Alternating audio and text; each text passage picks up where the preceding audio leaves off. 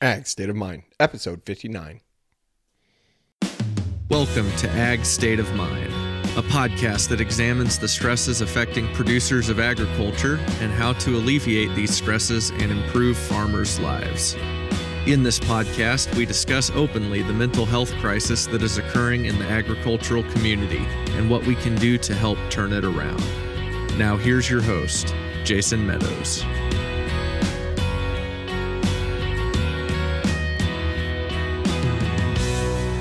Hello and welcome to this episode of the Ag State of Mind podcast, a proud member of the Global Ag Network. I'm your host, Jason Meadows, and today on the show we have Alan Keller. Alan is a writer, a speaker, just a all-around great guy from Saskatchewan. He is just an amazing guy with an amazing story of overcoming addiction and his own personal mental health battles to help so many people around him. He was introduced to me by my friend Leslie Kelly.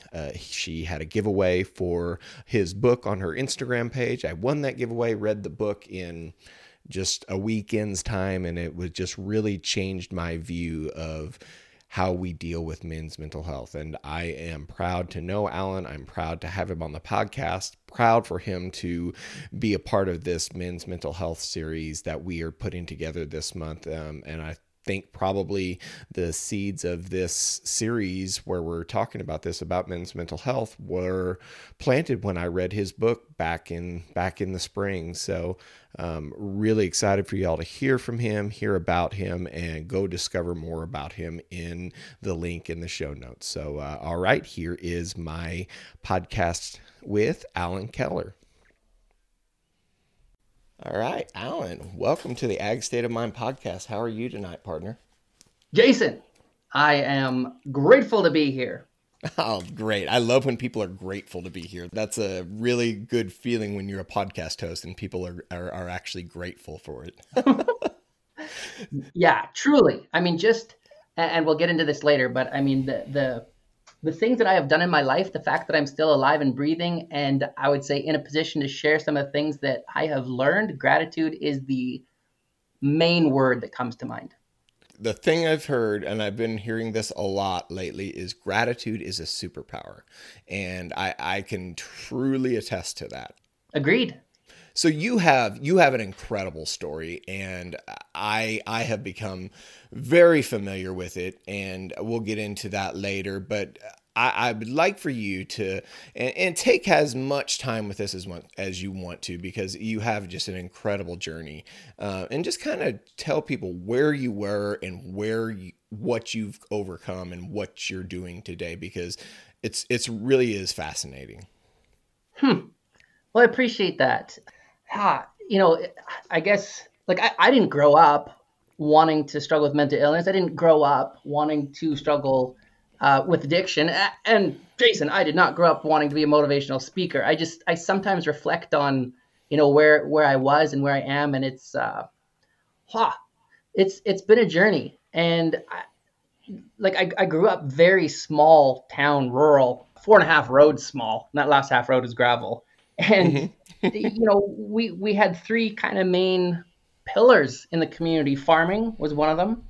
Hockey was another. And then the church. The church was the pillar. So it was a very rigid Mennonite community. Mm-hmm. And I was fortunate to have loving parents. I grew up in a loving home. Obviously, in a small community, we didn't talk about things like mental illness. We didn't talk about addictions. I had no clue about that world. So for me, when my challenges really surfaced in grade 8, I didn't know what was going on. I was later diagnosed with body dysmorphic disorder, and I can look back and see, that's what was happening. Because at the time it was a grade 8 grad, and they had us stand sideways. So our profile was sideways, and then they traced over our profile onto a piece of paper, and they just put it on the gym wall, right? And for whatever reason, when I looked at that, it unleashed something in my mind where I no longer could look at myself in a mirror without being absolutely disgusted. And that was the body dysmorphic disorder. And I avoided mirrors for the next 13 years at all costs. And that really, it was hard because I didn't know what was happening. And then I went to a private Mennonite school for grade 11 and 12. And that's where a lot of other challenges with mental illness started to surface, and drank alcohol for the first time. And honestly, Jason, and a lot of people say this, but for me, it was so true. It was just a love. Like that was my first love. I drank it. And for the first time I felt, what people probably call normal. And I still didn't know what to do with all this. And I guess I always hid behind the smile. The world was always my stage. So what people saw on the outside was so different than what was happening on the inside. Because on the outside, people could see the person who was president of the school. I'd be athlete of the year, captain of sports teams, whatever. It was just an act, because I didn't know how to articulate what was going on. So it made it very lonely. And then I go off to Holland, Jason. I go off to Holland for a year, and then I travel Europe. And you take this kid who grows up in a very rigid community. I was just this animal that was unleashed. And I could imagine. Yeah. Yeah. Like the life that I led was just absolutely ridiculous. And when I returned, something had to give, because I was not doing well. And I was fortunate to be able to get some assistance. And I know for men, it's often a woman, right? Or someone in a position of support who will help open up that door. And at that time, it was my mom. And she said, you have got to do something. Like, please go get help. And that was horrible. It was really embarrassing. And then I guess, just to fast track, in 6 years, I was put on, I think it was 13 different pharmaceutical pills. And oh, wow. All at once or at different? It was all different combinations. Because, in hindsight, Jason, I did not give it a fair chance. I mean, as an alcoholic, medication doesn't work how it's supposed to work when you're drinking. And I just continued to hide behind excelling in athletics and academics. But there's people who sometimes become influential, right? And I had many, but there was this one teacher in particular, and one of my keynotes, I call it how one man changed my life in 10 minutes, because his name is Ian McNeil, and he was one of those people who totally put my path on a different direction, because I was in this University of Alberta class with 300 other students. And after this lecture, the professor walks up to me, up to me. And I'd only talked to him a handful of times. And he says, "Come to my office, Al, let's talk." And I thought, okay. It was the right timing. And I didn't know where he was going with that, but it just felt right. And so I remember going up to that third floor, and I go into his office, and he sits there, points to a chair, and he says, "Have a seat." And then this is what was different, Jason, because he leaned forward and he said, "How are you doing today, Alan?" And, like that robotic "how are you doing," which is just a greeting, it changed how he said it. And the difference is, I don't know what it is, 7% of the way that we communicate is verbal, right? So the other 93%, the mannerisms and body language and everything about him was just compassion. And so that was unique for me, because I removed the mask and I just said, "Okay, you want to know?" And blah. For 10 minutes, I just spoke, and he just listened. And the man understood the value and the power of listening. Elders always say there's a reason that we have 2 ears and 1 mouth. And Ian also understood that we all want power and we all want control, because he then kind of asked me that $1 million question. He said, "Are you happy?" No, I'm not happy. And he said, "Well, what are you going to do about it?" So obviously it became up to me, and I started to get note takers, and I got tutors, and I had to write all exams and rooms by myself. And, it was entirely new to access that kind of help. And then he just continuously checked in. And, that started to put me on a very different path, where I started to take ownership, I guess, if you will. Mm-hmm. But I also became a compulsive gambler. And that for me was just about escape. There is so much shame around that, though, too, because I lost everything. And alcohol is easier because it's socially acceptable. Right. Yeah. But then I was fortunate to live with a guy who was in recovery, and I had never heard of 12 step. And I did go to my first GA meeting, and oh man, Jason, I remember just crying uncontrollably in the car because for me, I knew that if I walked into that building, that it was real. And I Mm-hmm. guess I just love to live in the world of denial. Mm-hmm. I could acknowledge that something was wrong, but to accept it was completely different. Yeah, and I think we can all relate to that a lot. Hmm. So I got myself into that room, and it was beautiful because I just felt understood. But it wasn't enough for me to really understand that it was a living problem, right? And it came to a it got to a place where I was teaching special education at a junior high school, and I just collapsed in the hallway. And all the students rush up to me, oh, Mr. K, are you okay? And yeah, I'm good. And again, I just hid behind the smile. Mm-hmm. But at that point, I was actually given 1 month to live from a doctor because I had just gone back to those old ways pretty quick. And you realize that if you want something different, you have to do something different. Yeah. And that also was one of those moments, I guess, that put me on a different path. And then, I mean, yeah, I don't know how much to get into here because there's so many different places, but I'll just share maybe one thing that I found interesting. I honestly didn't even recognize that I was an alcoholic. And I remember my best friend called me and he said he's going to go to rehab. And I said, "What? Why would you do that?" And he said, "You realize that every time we're together, all that we do is drink."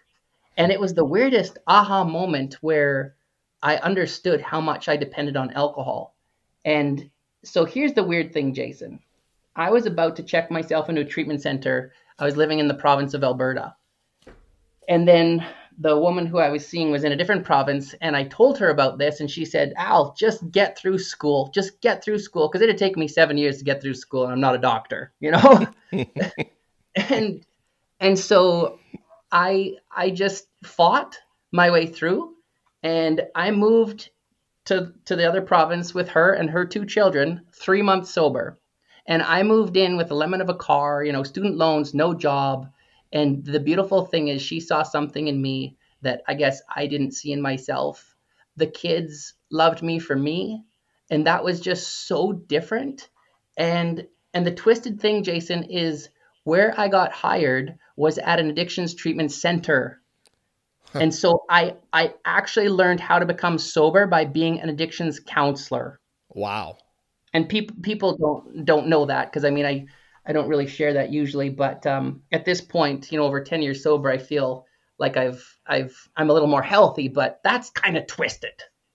Yeah, I mean, that's like it's almost like poetic justice in a way, or something like that, because it's too incredible not to be true. You know what I mean? Like the world has a sense of humor almost. Well said. Isn't that true? Yeah, yeah. And it's wow. I remember so with my wife now, Tanya, when I moved in with her and her two kids, she made it very clear. She said, "In this house, we are moving forward. We are done with the self-injurious behaviors." She knew my past with anger and self-harm, and she says we are done with addictions. We are going to build a loving and healthy home. And wow, that was she still is my rock. But if she would have given me an out, I can guarantee you I would have taken it because sobriety was so difficult to feel, was so difficult. Feeling leads to healing, but I spent most of my life trying not to feel. And the best man at our wedding, Justin, yeah, just over a year after that wedding, I got the call that he died by suicide. Oh my And gosh. that, Jason, was huh, it's interesting because I've talked about this so much lately, but it just surfaces. And Sure. um, in a twisted way, his death saved my life. And Yeah. One of the things that I did, I put a tattoo on my throat. Like he left me a note. And so I traced over those initials and I put them on my throat as a reminder that I'm done with the silence. And Mm-hmm. those initials are surrounded by a phoenix, which is very much rise up from the ashes. Mm-hmm. That loss was paramount in making me aware of the need to not only talk about my pain, but to,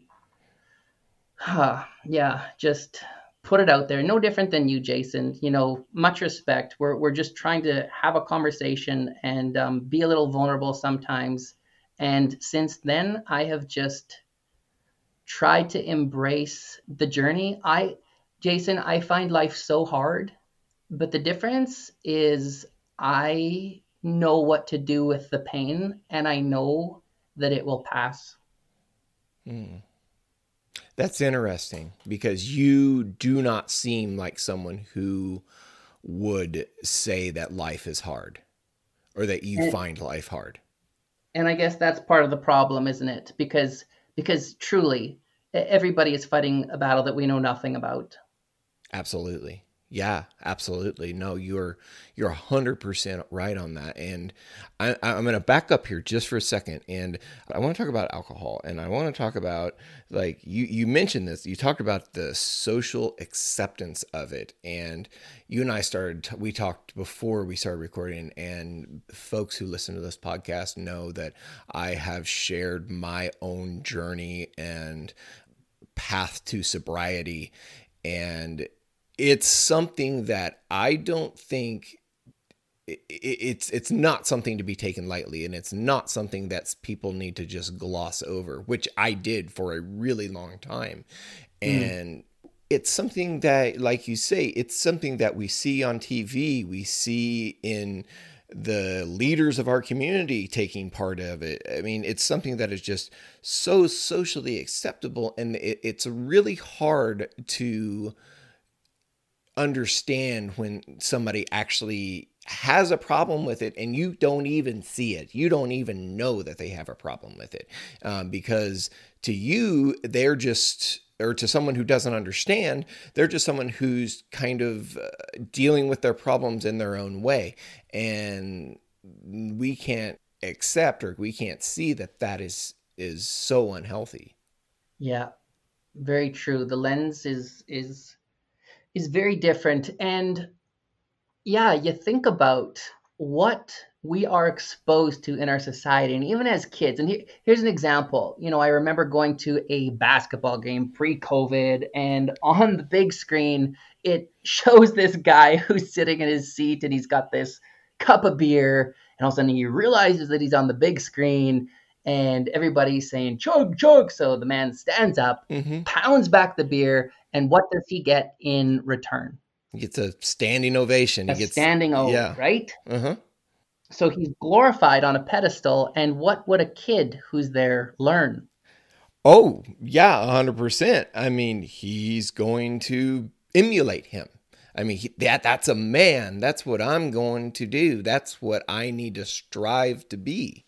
Right. And the other thing that I find interesting is when we start to talk about sobriety, or it's almost this crab in the bucket mentality, isn't it? Where, let's say I start talking about my sobriety, and people then perhaps have to look at themselves and examine their own behaviors, which is probably going to make them uncomfortable. So therefore, it's easier to shut Mm-hmm. me up or to put me down so that they don't have to think that I'm some kind of mirror. Like, how was it for you, Jason, in your experiences when you started to, openly talk about your sobriety? What was the feedback like? Because you're in a smaller community too, especially because you grew up around there. Yeah, it's mixed. It's funny that you say that because I've never really thought of it that way, because there'll be it's not necessarily a negative. There's either positive feedback or there's silence. And maybe there's negative feedback behind the scenes that I don't see, which is fine. That's okay. I don't care, but like, there are people that come up to me and say, wow, that's remarkable that you were able to stop drinking in a culture where it's so acceptable, and not necessarily just acceptable, but encouraged to drink. I mean, we started drinking when we were or in high school, in our teenage, way before it was legal to do it. And for most people, they never stop. So I often am commended, but there's also met with silence as well. And it's a really interesting, because I've never really thought of the kind of duality there. And I'm not sure exactly what to do with it, other than it either people applaud it or it makes them uncomfortable. Right, right. And obviously the reaction is completely out of our control. But for me, Jason, I just really love the fact that you're open, transparent, and vulnerable. And that's what it's all about. The single thing that motivates me more than anything to talk about any of this stuff is the next generation. Because the next generation is always training to be men. Right. And if we cannot model some of these behaviors, if we cannot talk about it, or if they can't see us reach out for support, perhaps shed a tear, right, then they won't. Yeah, I mean, it's important for people. So here's my thing with this is, when I started talking about this stuff, a little over a year ago, there weren't a whole lot of people like me who were. And like me, I mean someone who is the active head of a family, who is a father, a husband, someone who's involved in agriculture. I mean, there were a few, but not, especially here in this part of the country, there wasn't someone like me doing it. So that's an incredible challenge to me. But at the same time, it's also very good to know that I was maybe, and who knows, maybe not, but hopefully that I'm able to start a trend. And I've found other people like me who are in the very similar situations to me, like you, like my friend Nathan Brown over in Ohio, who are in these similar situations and are kind of maybe blazing the trail a little bit and able to talk about it, because hopefully it's the trend that starts. We make the push of the snowball, that first push of the snowball uphill, and eventually it just gets to the top of the hill and rolls downhill. I mean, that's the plan. That's the hope, right? Well, the hope is real, my friend. I mean, you're living proof. Like, you're a leader, and in order to be a leader, you have to be vulnerable. And I've learned that vulnerability breeds vulnerability. And I know that, whether it's the farming community or small town or city, wherever, people have got to know that this stuff happens, because I didn't know that. And I lived in my head. And that's what damn near killed me for so many years. Whereas if we hear these conversations, and if we give ourselves permission to be vulnerable, there's an incredible risk there, which you obviously faced head on. But with risk comes incredible reward. And yes, it's awesome to see. Yeah, and like you said, we are hopefully setting an incredible example for our kids after us. For me, I'm raising 4 future men, right? I mean, 4 boys, and for them to not have to go through the struggles and silence like I did for a good part of my life. I mean, how valuable would that be, that I changed the trajectory?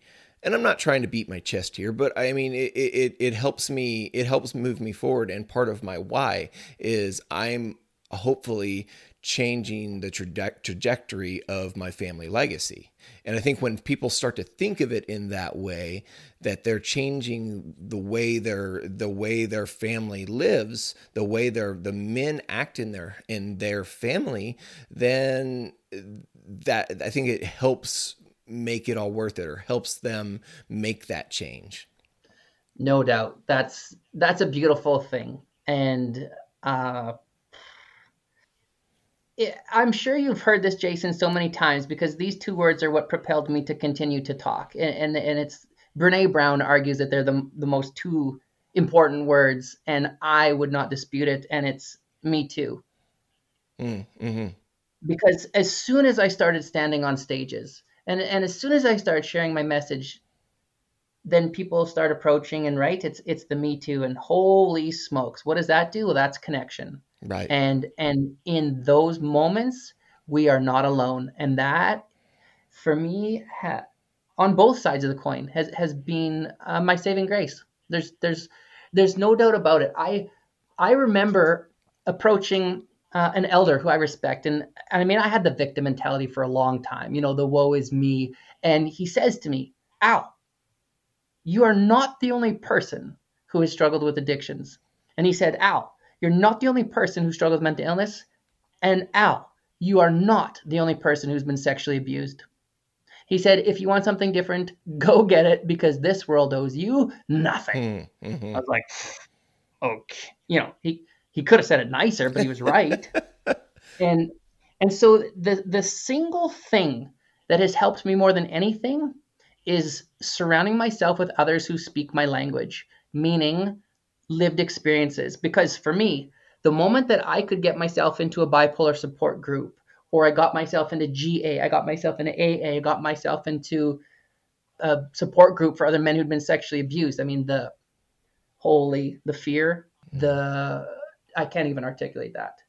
But the reward saved my life, because here's just a little, this was a turning point for me too, because if you're okay with it, I just want to touch on this sexual abuse piece. Absolutely. Because as yeah, men, no, please do. As men, we do not talk about that. So I always felt like there was something inside that I was killing. I liked smoking at an early age because I felt like I was killing something inside, and I didn't know what it was. And I, you can drink and drink, but eventually your demons swim. And when I was fortunate to move in with Tanya and the boys, and then we had kids, and I had some structure, I had some stability, then my body understood that I was in a position of strength, and I got my memories, right? I got some snippets of being abused throughout childhood. Now, at that point, I was pretty messed up. Again, what do you do with that? Where do you go? And thank God there was this group in my city. It was the second one of its kind for men who'd been abused. And I don't know how I got in that room, because it was terrifying, but I did. And there was one other guy there, and that didn't help, because right. Yeah. Okay. And I can't remember what the counselor said to start off the group, but she asked me some kind of question, and I just broke, Jason. I just get me out of this room. And here's case in point. The only other guy who's there says the words that saved my life. And he said, "It's okay, Al. I get it." And Jason, where do I get that? There's nowhere in the world I could have got that gift. Yeah. And that's what I'm saying. You have to be vulnerable. You have to take risks, but you get the rewards. Right. And all the men that I've interviewed, the theme's the same. Risk, reward. Right. And vulnerability breeds more vulnerability from others. And that's when you can find someone who you really relate to. And relating to someone is how I feel like we really get better and how we heal. Yeah. I mean, everything for me comes down to connection. We come into this world wanting to be loved. We all want to be seen. We all want to be heard. I didn't know how to be with my pain. Alcohol suppressed the whole system, right? It helped numb all that subconscious pain, and it served a purpose to a degree, but then I had to learn a whole new way of living, and I was connected to those substances for way too long, and then I had to learn an entirely new way to connect, which required feeling. And it's, I don't know. Do you like life, Jason? Do I like life? I do like life a lot. Yes, I do. And I'm thankful for that. I'm fortunate. Here's Jason, here's what I find really, really interesting. I was very deliberate for about a year where I would meet anybody who I met. I would ask them that kind of $1 million question. I would just say, "Are you happy?" And try it, Jason. Just watch what people do because I saw two very different reactions all the time. One was people would almost be like this deer in headlights where, what, me? Or they would just say no. And when I said, what are you going to do about it? Nothing. Now that's fascinating to me because I can relate. And this is kind of what we were talking about before, like change. People do not like change. We're creatures of habit. Right. Correct. And so you go back to that proverbial fork in the road that professor put me at. If you want something different, you have to do something different. And I just find it really intriguing how many people I would argue exist opposed to live because existing is easier. Yeah. Yeah, because then there's no expectation, there's no quota, there's no criteria. You just, like you say, you just exist, and yeah, it's easier. And I'm not sure what to make of that, really. Yeah. Yeah. I find like in a lot of my keynotes and workshops, I do something called the Who Am I Wheel, where I ask people to think about certain questions. I give them 3 minutes and they have to answer questions like, how would you finish this? I like, I love, I fear, I am. How do you finish all those? And what's interesting to me is people struggle. People really struggle. Why? Because all of a sudden they're looking at themselves. And I think, Jason, that we live in a world where we're so addicted to doing, right? Go, busy, busy, busy. Yep. I had no relationship with myself for most of my life. Yeah. And I think a lot of people, myself included, up until these last couple of years, would have to agree with you. And that it was hard enough before, it was hard enough when we were growing up, when we were adolescents and teens and growing into young adulthood. Now there's even more distraction. There's even more taking away of being comfortable with ourselves. And that is scary. Right. Because we have to know ourselves to ever live out our potential and to ever heal any wounds we may have. We have to get to know ourselves, and our own, that look in the mirror can be really scary. Yeah, you hit it on the head. That's where it begins, because that right there is connection, isn't it? And one of the guys who I interviewed, fascinating man. His name is Chris Beaudry, and I'm not sure if where you live you heard about the Humboldt Broncos bus crash. Sure. Yeah. And I remember we'll talk about the book in just a minute, but I remember the story in the book, and I remember it brought back the memories of that. Yeah. Right. Sure. Because his key piece that sticks out for me is nobody is going to help you to heal. You have got to do the work. And that's just it. In order to live, you have to look at some of the pain. And that's the hang up for a lot of people, because they don't know how to be with it. It's uncomfortable, especially if you're trying to do it alone.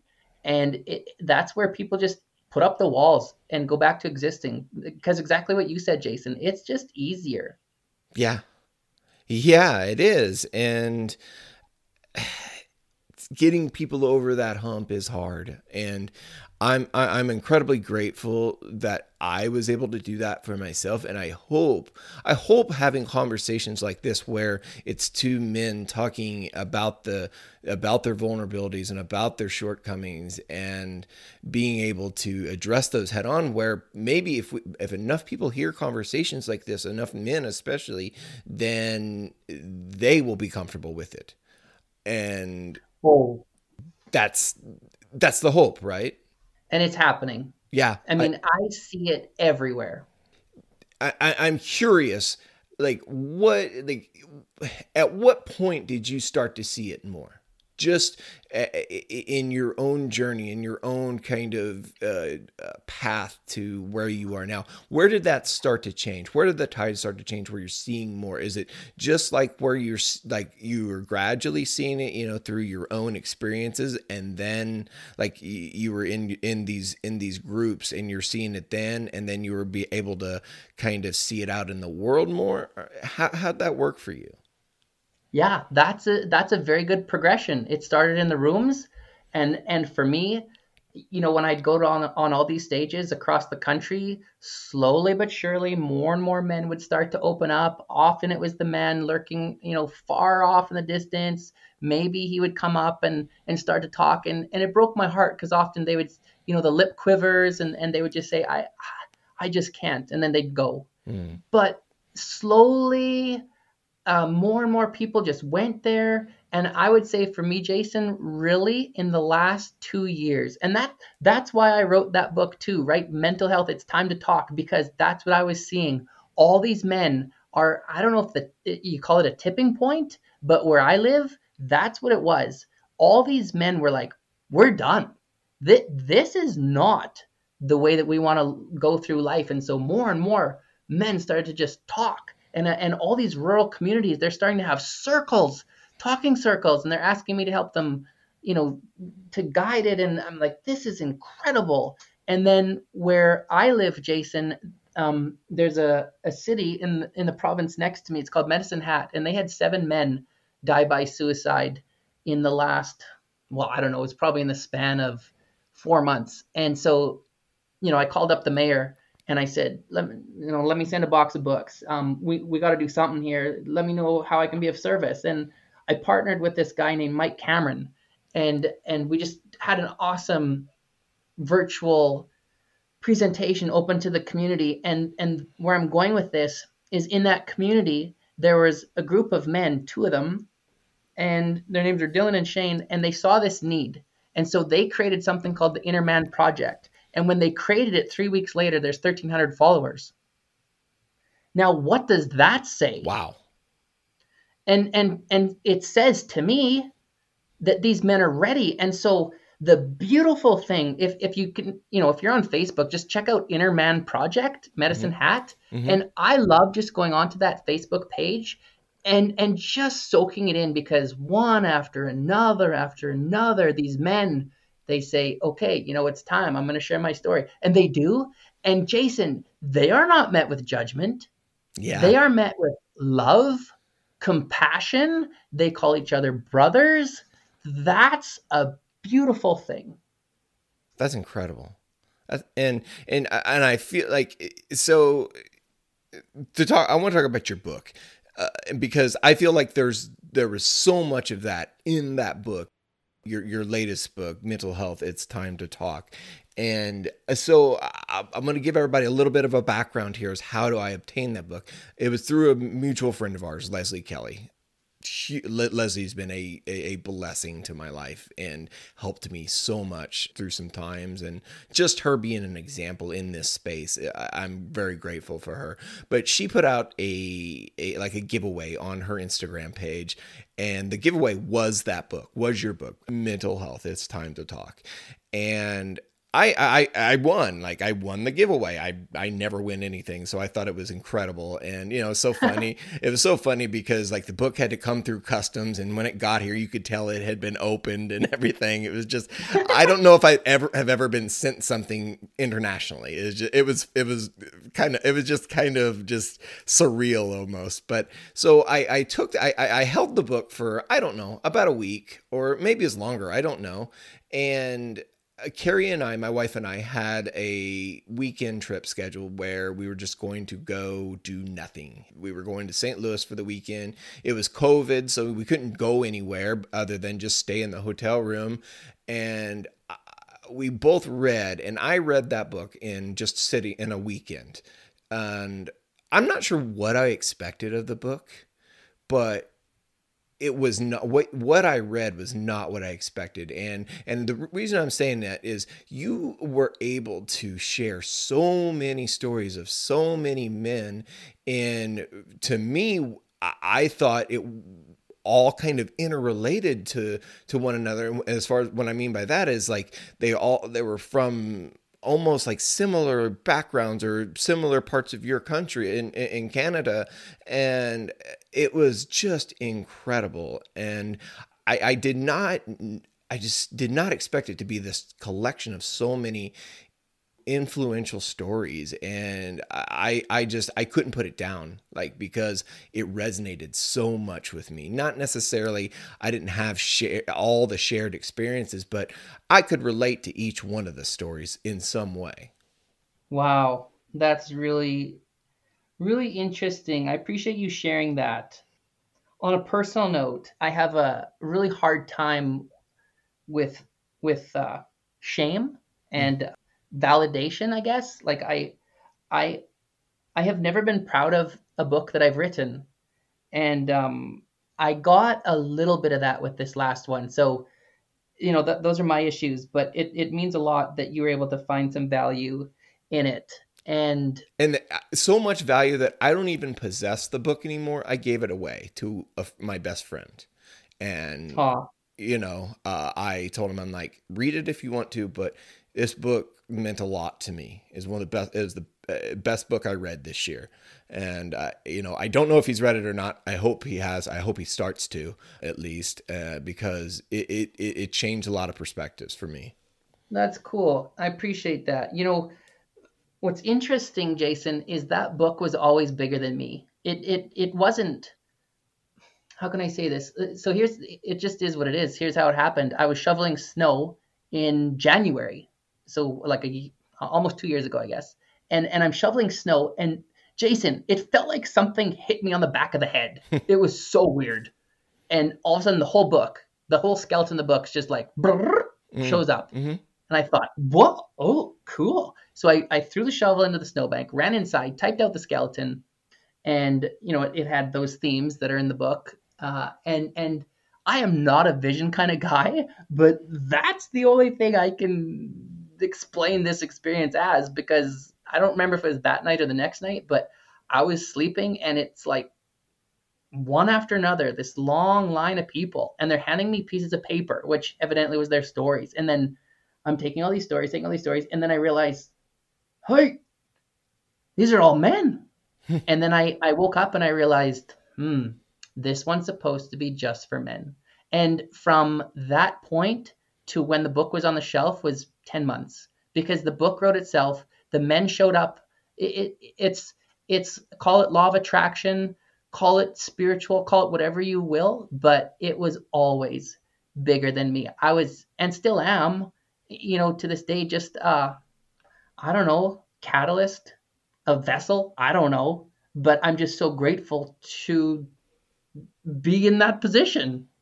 Yeah, I mean, it's like you said. I mean, and I appreciate that, bigger than yourself, because it was so huge. It was such a collection of, and I'm really, it's really fascinating to me that you were collecting these stories and it just all happened to be men. And like, of course it was meant to be, right? I mean, it fit right into the title. It was totally, and that's another thing I kind of redirect here.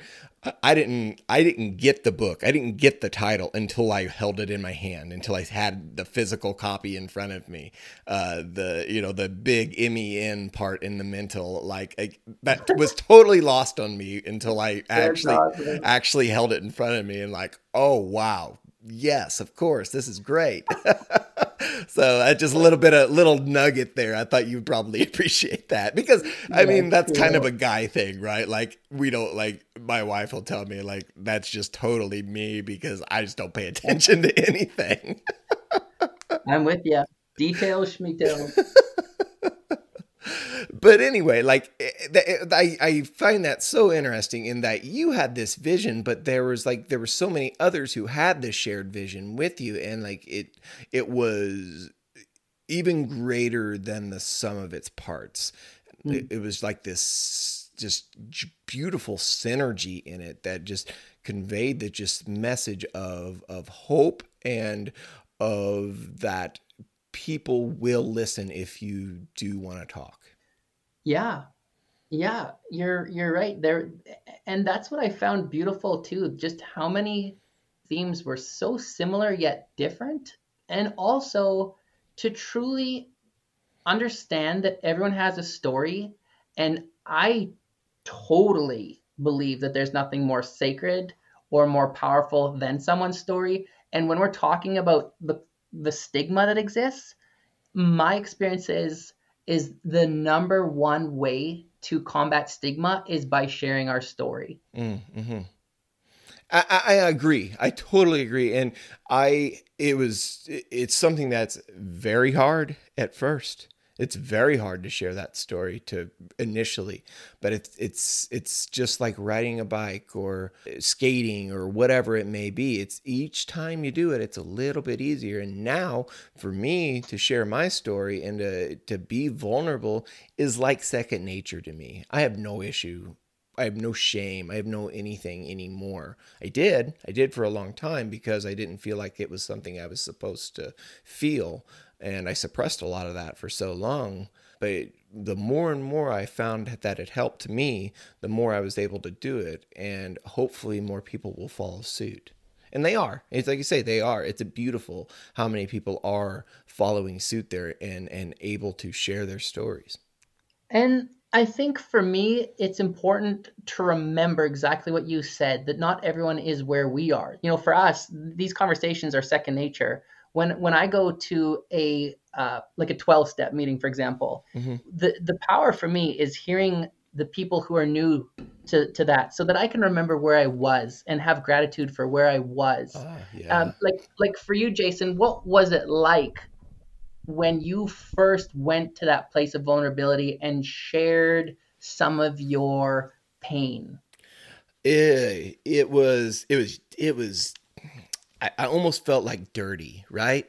Like almost like when it was first coming, I was like, these are things that a man isn't supposed to feel or supposed to, these aren't feelings that I'm supposed to have because I'm better than this. But thankfully I first shared it with professionals and they helped me to realize that it was okay. It was perfectly normal. And so that was great. That was great that it was normal for me. But then I started sharing stories with other men, other friends. And then they told me how normal it was and that they found it. And then that was the thing that like lit a fire in me when I found out there were other men much like me, and one of them is a very close friend. I'm not going to name names. I think he knows who it is, and he told me his story and his stuff that he's had to deal with, and wow, it just like you never know. It made me feel you never. And you said this early in the conversation. You never know what someone is suffering through. You never know. You never know who is feeling things similarly to you.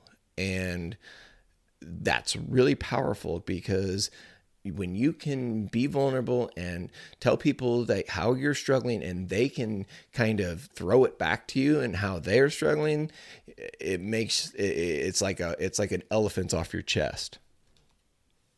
Yep. And that right there was what I heard the most. That when they finally went to that place, they felt like they didn't have to wear the mask, that they didn't have to hide anymore. There was this liberation, freedom. But I find it sad, yet like it makes sense that you felt dirty, and it makes me sad for a lot of reasons, because that is the word that I would probably use. Shame damn near killed me. I still struggle with that so much, but yeah, dirty. And how many men have also said that? That's Yeah. interesting. But what strikes me is I firmly believe that darkness begs to see the light of day. Like it begs to see the light of day. And the definition of healing for me is pretty simple. It's the more that we can get the darkness out, the more room there's going to be for light. And I have learned that just by creating the space where people can go there, and they can get rid of some of that dark and feeling like they're dirty, then, I'm not sure that there's a greater gift that we can offer people, especially as men. Yeah. Yeah. I mean, it's there's the hump, right? There's the initial like getting over it, but like when you, and I really do, I hope somebody hears this conversation here today and they like have those feelings and those feelings of inadequacy and shame and whatever they may be feeling because of that, and they hear you and I talking here tonight and realize that it's something that we both felt too, and if we both feel it, so many other men feel it, and then they're able to start sharing, and that's the point of this. That's what I think you are. I know that's what you're trying to do. I know that's what I'm trying to do, and that's the whole point of all this, is to help people, but men in particular, know that they don't have to suffer in silence. There are people who are going to listen to them, and there are people who care and who want to see them get better. Yeah, absolutely. And having said all of that, I have learned that it's important to be transparent with the fact that the pain doesn't necessarily ever go away. But for me anyway, I guess I should just speak for myself. It becomes more manageable and I'm not as consumed. But, for me, sometimes things come up with a vengeance. But again, the difference is that I'm not silent about it. I don't let it fester. And I have those supports, like, especially with addiction.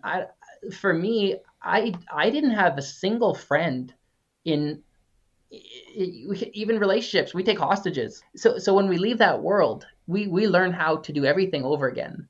And there's I guess I'm just saying this because I want to validate too the people who have done the work, like you, and just not shy away from the fact that it is work and it is difficult, but it's rewarding, right? Mm-hmm. For me anyway, it's always kind of been like 2 steps forward, 1 step back, 2 steps forward, 1 step back. Mm-hmm. We never arrive.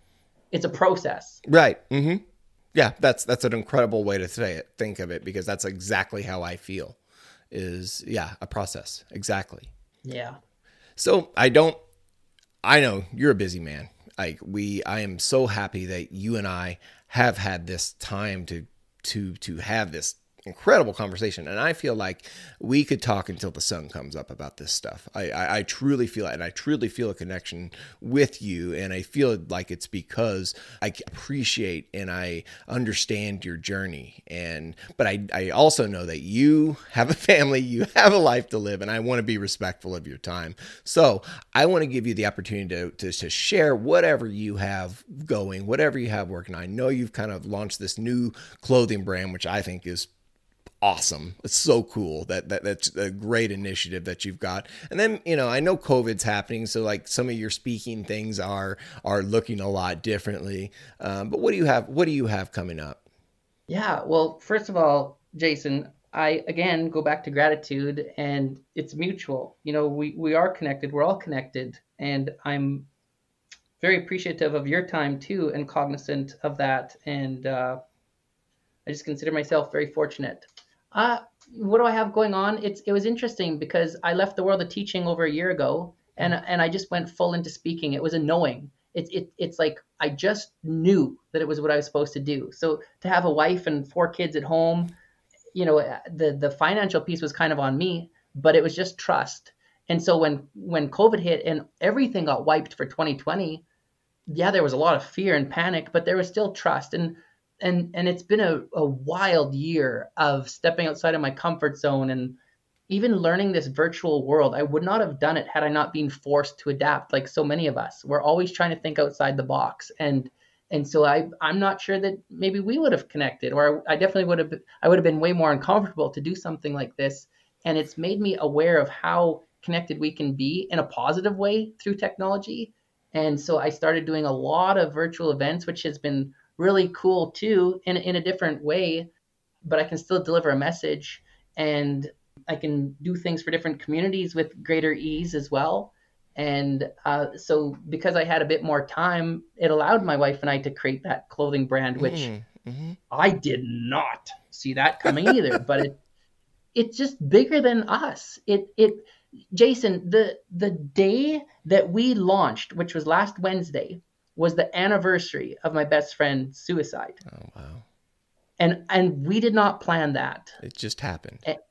And that's, and go back to what I said earlier with the phoenix on my throat, right? Which is, the phoenix is the symbol of the clothing line. And it's the clothing line is not about Justin, it's not about suicide, but the phoenix is very much about rising up from ashes. It's very much, the brand is about going back to that inner strength and rising above and recognizing how we have truly made it through 100% of our most challenging days. I think that we underestimate how resilient we are. And so when people start to wear these bracelets or wear a shirt that says Born Resilient, I guess our goal and our hope was just that people would wear their resiliency with pride. Be proud of the fact that you fought and you're going to continue to fight. And it's, I don't know, Jason, I don't know where that'll go. And I guess I don't need to know. I don't set goals. I just always, and I'm not religious, but I'm very spiritual. And I always just ask for open eyes and ears so that my skill set can be taken where it needs to go, where it can help people. Yeah, it's incredible because what you say is the thing that caught me there is, and there's this old line, and I have a perfect track record of getting through my worst days. That's resiliency.